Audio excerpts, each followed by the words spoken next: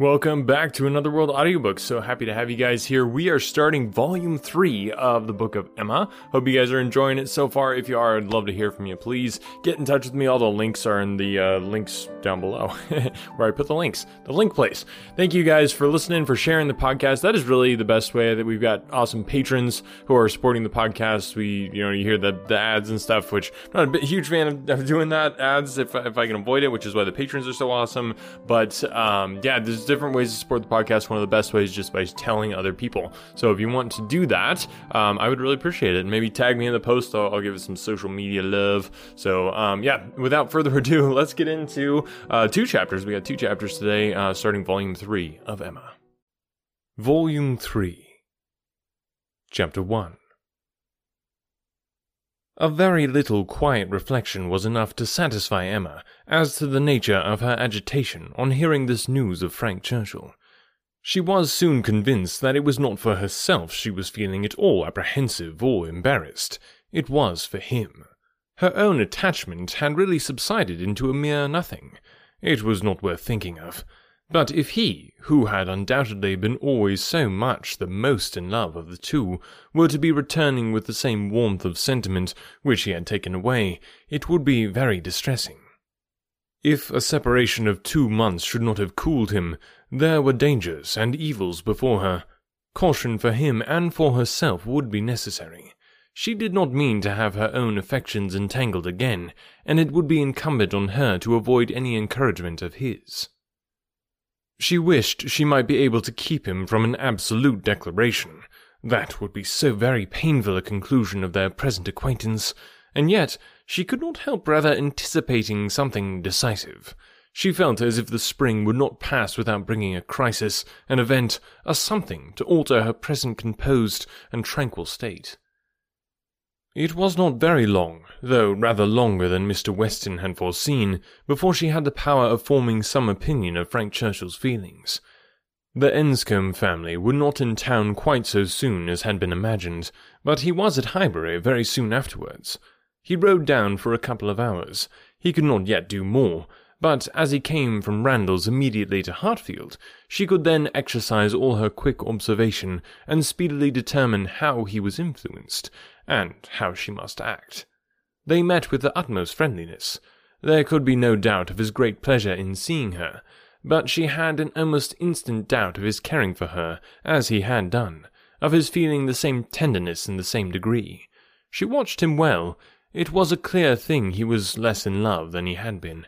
Absence, with the conviction probably of her indifference, had produced this very natural and very desirable effect. He was in high spirits, as ready to talk and laugh as ever, and seemed delighted to speak of his former visit, and recur to old stories. And he was not without agitation. It was not in his calmness that she read his comparative indifference. He was not calm. His spirits were evidently fluttered. There was restlessness about him. Lively as he was, it seemed a liveliness that did not satisfy himself. But what decided her belief on the subject was his staying only a quarter of an hour, and hurrying away to make another call in Highbury. He had seen a group of old acquaintance in the street as he passed. He had not stopped. He would not stop for more than a word, but he had the vanity to think they would be disappointed if he did not call, and much as he wished to stay longer at Hartfield, he must hurry off. She had no doubt as to his being less in love, but neither his agitated spirits nor his hurrying away seemed like a perfect cure, and she was rather inclined to think it implied a dread of her returning power, and a discreet resolution of not trusting himself with her long. This was the only visit from Frank Churchill in the course of 10 days. He was often hoping, intending to come, but was always prevented. His aunt could not bear to have him leave her. Such was his own account at Randalls. If he were quite sincere, if he really tried to come, it was to be inferred that Mrs. Churchill's removal to London had been of no service to the wilful or nervous part of her disorder.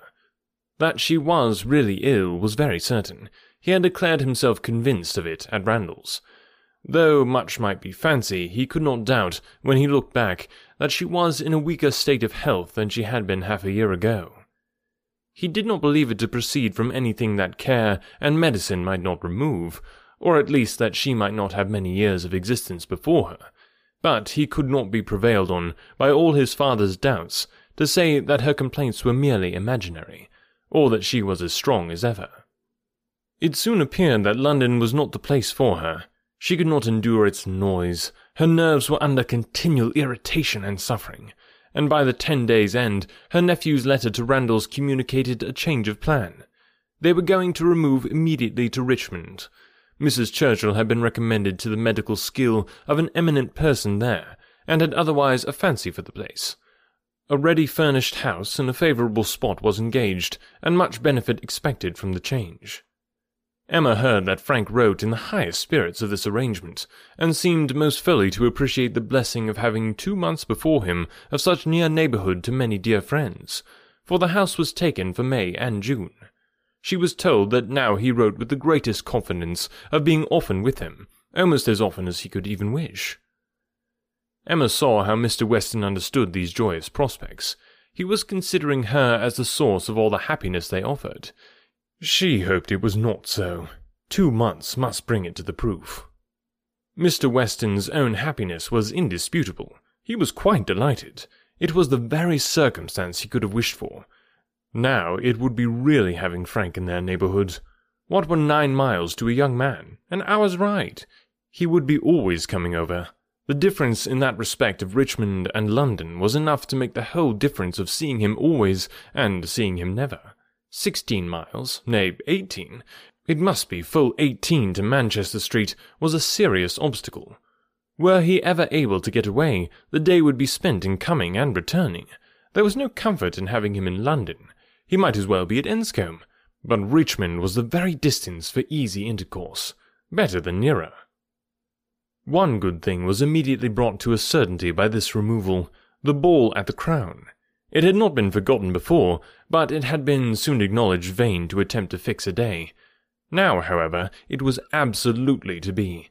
Every preparation was resumed, and very soon after the Churchills had removed to Richmond, a few lines from Frank to say that his aunt felt already much better for the change, and that he had no doubt of being able to join them for 24 hours at any given time, induced them to name as early a day as possible. Mr. Weston's ball was to be a real thing. A very few tomorrows stood between the young people of Highbury and happiness. Mr. Woodhouse was resigned. The time of year lightened the evil to him. May was better for everything than February. Mrs. Bates was engaged to spend the evening at Hartfield. James had due notice, and he sanguinely hoped that neither dear little Henry nor dear little John would have anything the matter with them while dear Emma were gone. Chapter 2. No misfortune occurred again to prevent the ball. The day approached, the day arrived, and after a morning of some anxious watching, Frank Churchill, in all the certainty of his own self, reached Randalls before dinner, and everything was safe. No second meeting had there yet been between him and Emma. The room at the Crown was to witness it, but it would be better than a common meeting in a crowd. Mr. Weston had been so very earnest in his entreaties for her arriving there as soon as possible after themselves, for the purpose of taking her opinion as to the propriety and comfort of the rooms before any other persons came, that she could not refuse him, and must therefore spend some quiet interval in the young man's company. She was to convey Harriet, and they drove to the Crown in good time, the Randalls party just sufficiently before them. Frank Churchill seemed to have been on the watch, and though he did not say much, his eyes declared that he meant to have a delightful evening. They all walked about together to see that everything was as it should be, and within a few minutes were joined by the contents of another carriage, which Emma could not hear the sound of at first without great surprise. "So unreasonably early," she was going to exclaim, but she presently found that it was a family of old friends, who were coming, like herself, by particular desire to help Mr. Weston's judgment. And they were very closely followed by another carriage of cousins, who had been entreated to come early with the same distinguished earnestness on the same errand, that it seemed as if half the company might soon be collected together for the purpose of preparatory inspection.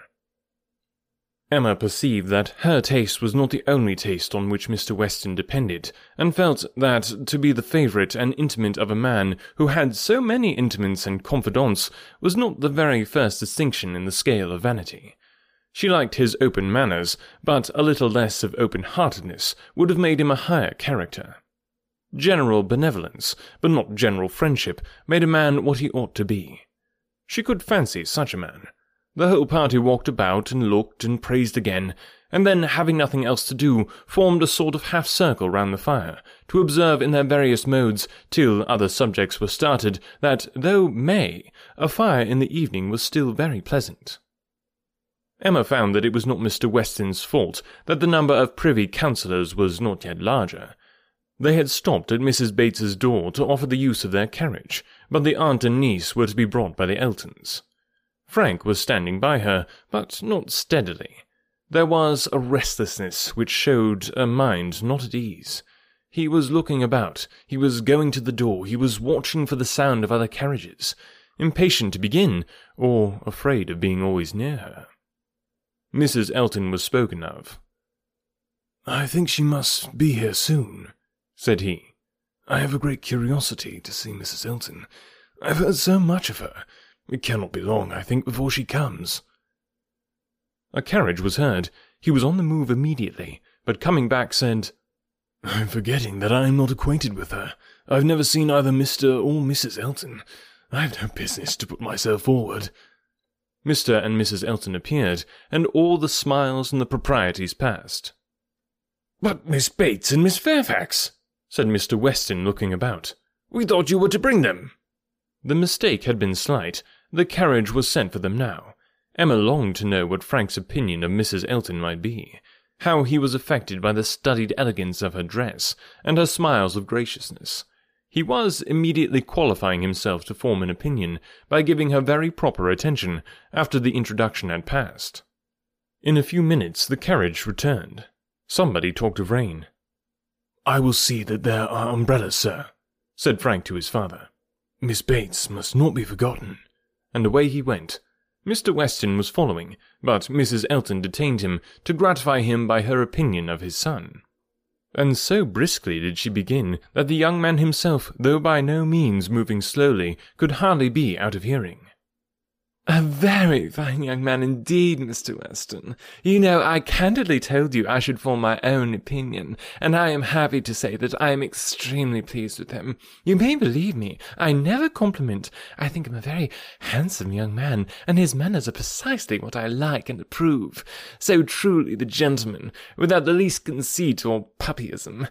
You must know I have a vast dislike to puppies, quite a horror of them. They were never tolerated at Maple Grove. Neither Mr. Suckling nor me had ever any patience with them, and we used sometimes to say very cutting things. Selina, who is mild almost to a fault, bore with him much better." While she talked of his son, Mr. Weston's attention was chained, but when she got to Maple Grove, he could recollect that there were ladies just arriving to be attended to, and with happy smiles must hurry away. Mrs. Elton turned to Mrs. Weston. "I have no doubt of its being our carriage with Miss Bates and Jane. Our coachmen and horses are so extremely expeditious. I believe we drive faster than anybody. What a pleasure it is to send one's carriage for a friend. I understand you were so kind as to offer, but another time it will be quite unnecessary. You may be very sure I shall always take care of them." Miss Bates and Miss Fairfax, escorted by the two gentlemen, walked into the rooms, and Mrs. Elton seemed to think it as much her duty as Mrs. Weston's to receive them. Her gestures and movements might be understood by anyone who looked on like Emma, but her words, everybody's words, were soon lost under the incessant flow of Miss Bates, who came in talking and had not finished her speech under many minutes after her being admitted into the circle at the fire. As the door opened, she was heard. "So very obliging of you. No rain at all. Nothing to signify. I do not care for myself. Quite thick shoes. And Jane declares, well," as soon as she was within the door, "well, this is brilliant indeed. This is admirable. Excellently contrived. Upon my word, nothing wanting. Could not have imagined it. So well lighted up. Jane, look! Did you ever see anything? Oh, Mr. Weston, you must really have had Aladdin's lamp. Good Mrs. Stokes would not know her own room again. I saw her as I came in. She was standing in the entrance. Oh, Mrs. Stokes, said I, but I had not time for more. She was now met by Mrs. Weston. Very well, I thank you, ma'am. I hope you are quite well. Very happy to hear it. So afraid you might have a headache, seeing you pass by so often and knowing how much trouble you must have. Delighted to hear it indeed. Oh, dear Mrs. Elton, so obliged to you for the carriage. Excellent time. Jane and I quite ready. Did not keep the horses a moment. Most comfortable carriage. Oh, and I am sure our thanks are due to you, Mrs. Weston, on that score. Mrs. Elton had most kindly sent Jane a note, or we should have been. But 2 such offers in one day. Never were such neighbours. I said to my mother, upon my word, ma'am, thank you, my mother is remarkably well, gone to Mr. Woodhouse's. I made her take her shawl, for the evenings are not warm. Her large new shawl, Mrs. Dixon's wedding present. So kind of her to think of my mother. Brought to Weymouth, you know, Mr. Dixon's choice. There were 3 others, Jane says, which they hesitated about some time. Colonel Campbell rather preferred an olive. My dear Jane, are you sure you did not wet your feet? It was but a drop or 2, but I am so afraid. But Mr. Frank Churchill was so extremely... And there was a man to step upon. I shall never forget his extreme politeness. Oh, Mr. Frank Churchill, I must tell you my mother's spectacles have never been in fault since. The rivet never came out again. My mother often talks of your good nature. Does she not, Jane? Do not we often talk of Mr. Frank Churchill? Oh, here's Miss Woodhouse, dear Miss Woodhouse. How do you do? Very well, I thank you. Quite well. This is meeting quite in fairyland. Such a transformation. Must not compliment, I know. Eyeing Emma most complacently. That would be rude, but upon my word, Miss Woodhouse, you do look... How do you like Jane's hair? You are a judge. She did it all herself. Quite wonderful how she does her hair. No hairdresser from London, I think, could. Oh, Dr. Hughes, I declare, and Mrs. Hughes. Must go and speak to Dr. and Mrs. Hughes for a moment. How do you do? How do you do? Very well, I thank you. This is delightful, is not it? Where's dear Mr. Richard? Oh, there he is. Don't disturb him. Much better employed talking to the young ladies. How do you do, Mr. Richard? I saw you the other day as you rode through the town. Mrs. Otway, I protest, and good Mr. Otway, and Miss Otway, and Miss Caroline. Such a host of friends, and Mr. George, and Mr. Arthur. How do you do? How do you all do? Quite well. I am obliged to you. Never better. Don't I hear another carriage? Who can this be? Very likely the worthy Coles. Upon my word, this is charming to be standing among such friends, and such a noble fire. I'm quite roasted. No coffee, I thank you for me. Never take coffee. A little tea, if you please, sir, by the by. No hurry. Oh, here it comes. Everything's so good. Frank Churchill returned to his station by Emma, and as soon as Miss Bates was quiet, she found herself necessarily overhearing the discourse of Mrs. Elton and Miss Fairfax, who was standing a little way behind her. He was thoughtful. Whether he was overhearing too she could not determine. After a good many compliments to Jane on her dress and looks, compliments very quietly and properly taken, Mrs. Elton was evidently wanting to be complimented herself, and it was. How do you like my gown? How do you like my trimmings? How has Wright done my hair? With many other relative questions, all answered with patient politeness. Mrs. Elton then said, Nobody can think less of dress in general than I do, but upon such an occasion as this, when everybody's eyes are so much upon me, and in compliment to the Westons, who I have no doubt are giving this ball chiefly to do me honour, I would not wish to be inferior to others, and I see very few pearls in the room except mine. So, Frank Churchill is a capital dancer, I understand. We shall see if our styles suit. A fine young man, certainly, is Frank Churchill. I like him very well. At this moment Frank began talking so vigorously that Emma could not but imagine he had overheard his own praises, and did not want to hear more. And the voices of the ladies were drowned for a while, till another suspension brought Mrs. Elton's tone again distinctly forward. Mr. Elton had just joined them, and his wife was exclaiming, Oh, you have found us out at last, have you, in our seclusion? I was this moment telling Jane I thought you would begin to be impatient for tidings of us. Jane, repeated Frank Churchill with a look of surprise and displeasure. That is easy, but Miss Fairfax does not disapprove it, I suppose. How do you like Mrs. Elton? Said Emma in a whisper. Not at all. You are ungrateful. Ungrateful? What do you mean? Then, changing from a frown to a smile, "No, do not tell me. I do not want to know what you mean. Where is my father? When are we to begin dancing?" Emma could hardly understand him. He seemed in an odd humour. He walked off to find his father, but was quickly back again with both Mr. and Mrs. Weston. He had met with them in a little perplexity, which must be laid before Emma. It had just occurred to Mrs. Weston that Mrs. Elton must be asked to begin the ball, that she would expect it, which interfered with all their wishes of giving Emma that distinction. Emma heard the sad truth with fortitude. "And what are we to do for a proper partner for her?" said Mr. Weston. "She will think Frank ought to ask her." Frank turned instantly to Emma to claim her former promise, and boasted himself an engaged man, which his father looked his most perfect approbation of, and it then appeared that Mrs. Weston was wanting him to dance with Mrs. Elton himself, and that their business was to help to persuade him into it, which was done pretty soon. Mr. Weston and Mrs. Elton led the way, Mr. Frank Churchill and Miss Woodhouse followed. Emma must submit to stand second to Mrs. Elton, though she had always considered the ball as peculiarly for her. It was almost enough to make her think of marrying. Mrs. Elton had undoubtedly the advantage, at this time, in vanity completely gratified, for though she had intended to begin with Frank Churchill, she could not lose by the change. Mr. Weston might be his son's superior. In spite of this little rub, however, Emma was smiling with enjoyment, delighted to see the respectable length of the set as it was forming, and to feel that she had so many hours of unusual festivity before her. She was more disturbed by Mr. Knightley's not dancing than by anything else. There he was, among the standers-by, when he ought not to be. He ought to be dancing, not classing himself with the husbands and fathers and whist-players, who were pretending to feel an interest in the dance till their rubbers were made up, so young as he looked. He could not have appeared to greater advantage perhaps anywhere than where he had placed himself. His tall, firm, upright figure, among the bulky forms and stooping shoulders of the elderly men, was such as Emma felt must draw everybody's eyes. And excepting her own partner, there was not one among the whole row of young men who could not be compared with him.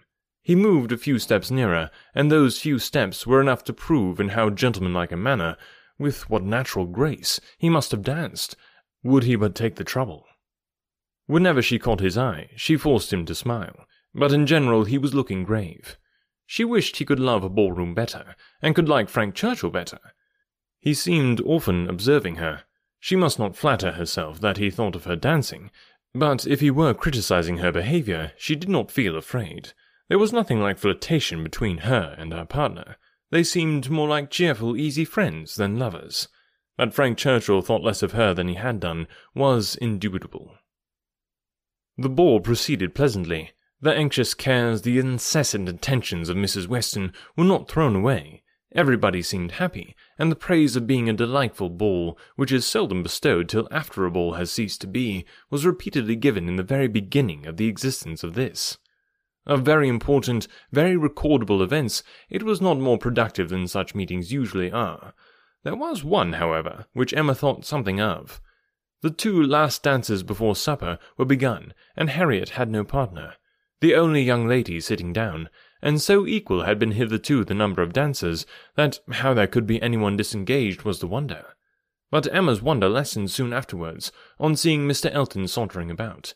He would not ask Harriet to dance, if it were possible to be avoided. She was sure he would not, and she was expecting him every moment to escape into the card-room. Escape, however, was not his plan. He came to the part of the room where the sitters-by were collected, spoke to some, and walked about in front of them, as if to shew his liberty, and his resolution of maintaining it. He did not omit being sometimes directly before Miss Smith, or speaking to those who were close to her. Emma saw it. She was not yet dancing. She was working her way up from the bottom, and had therefore leisure to look around, and by only turning her head a little, she saw it all. When she was halfway up the set, the whole group were exactly behind her, and she would no longer allow her eyes to watch. But Mr. Elton was so near that she heard every syllable of a dialogue which just then took place between him and Mrs. Weston, and she perceived that his wife, who was standing immediately above her, was not only listening also, but even encouraging him by significant glances. The kind-hearted, gentle Mrs. Weston had left her seat to join him and say, "Do not you dance, Mr. Elton?" To which his prompt reply was, "Most readily, Mrs. Weston, if you will dance with me." "Me? Oh, no, I would get you a better partner than myself. I am no dancer." "If Mrs. Gilbert wishes to dance," said he, "I shall have great pleasure, I am sure, for though beginning to feel myself rather an old married man, and that my dancing days are over, it would give me very great pleasure at any time to stand up with an old friend like Mrs. Gilbert." "Mrs. Gilbert does not mean to dance, but there is a young lady disengaged whom I shall be very glad to see dancing, Miss Smith." "Miss Smith? Oh, I had not observed. You are extremely obliging, and if I were not an old married man... But my dancing days are over, Mrs. Weston. You will excuse me. Anything else I should be most happy to do, at your command, but my dancing days are over." Mrs. Weston said no more, and Emma could imagine with what surprise and mortification she must be returning to her seat.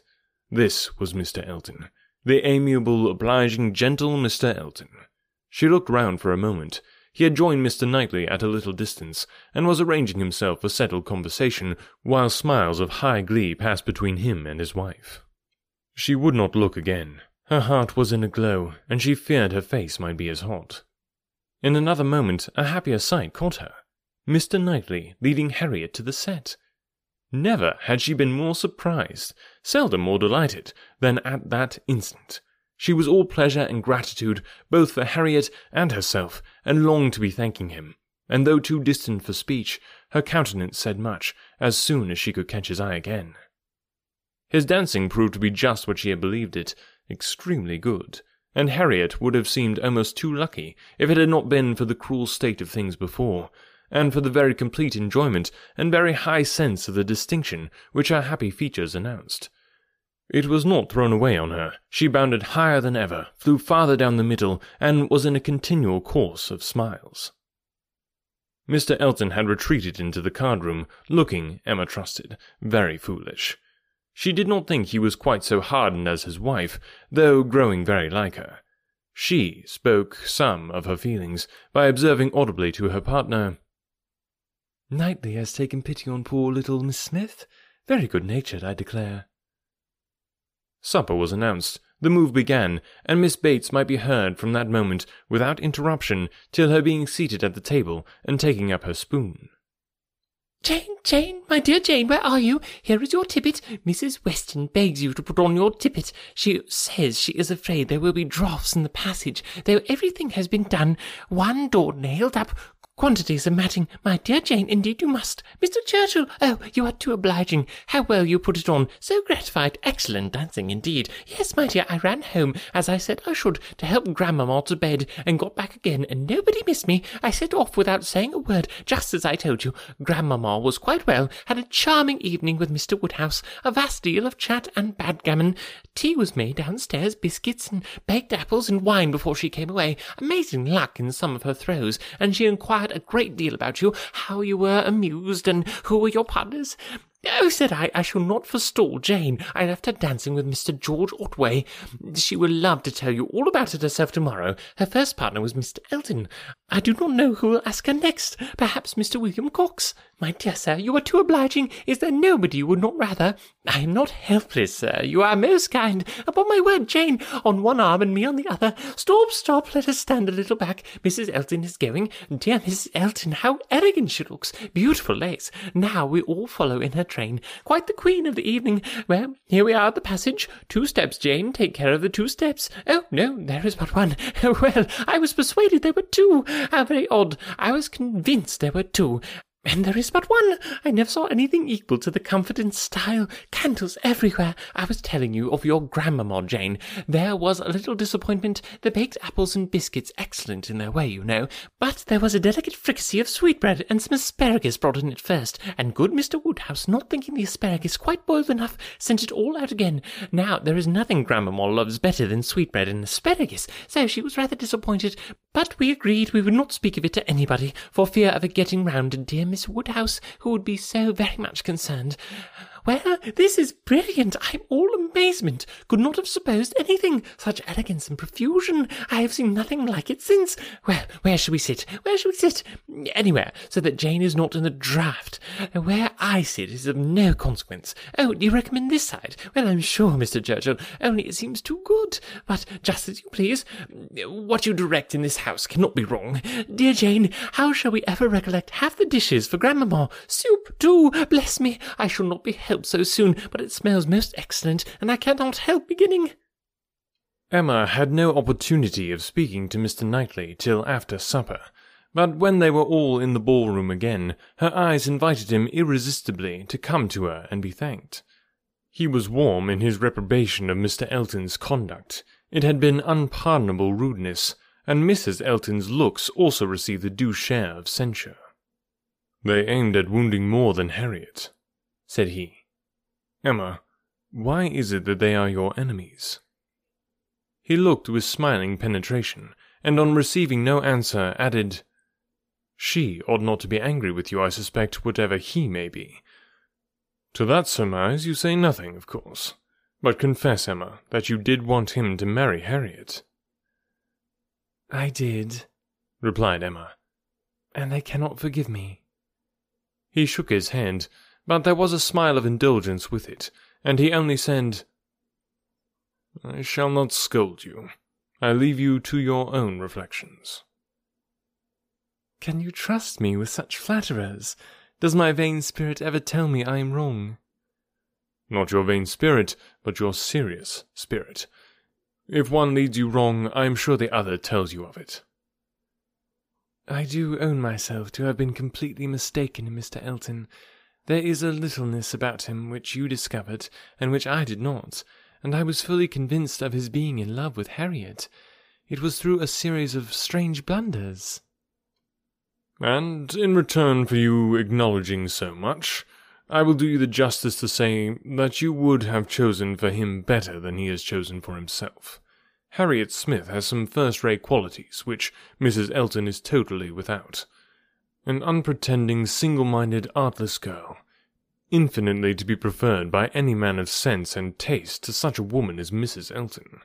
I found Harriet more conversable than I expected." Emma was extremely gratified. They were interrupted by the bustle of Mr. Weston calling on everybody to begin dancing again. "Come, Miss Woodhouse, Miss Otway, Miss Fairfax, what are you all doing? Come, Emma, set your companions the example. Everybody is lazy. Everybody is asleep." "I am ready," said Emma, "whenever I am wanted." "Whom are you going to dance with?" asked Mr. Knightley. She hesitated a moment, and then replied, "With you, if you will ask me." "Will you?" said he, offering his hand. "Indeed, I will. You have shown that you can dance, and you know we are not really so much brother and sister as to make it at all improper." "Brother and sister? No, indeed." Oh, boy. Man, things are coming together here. Not brother and sister, indeed.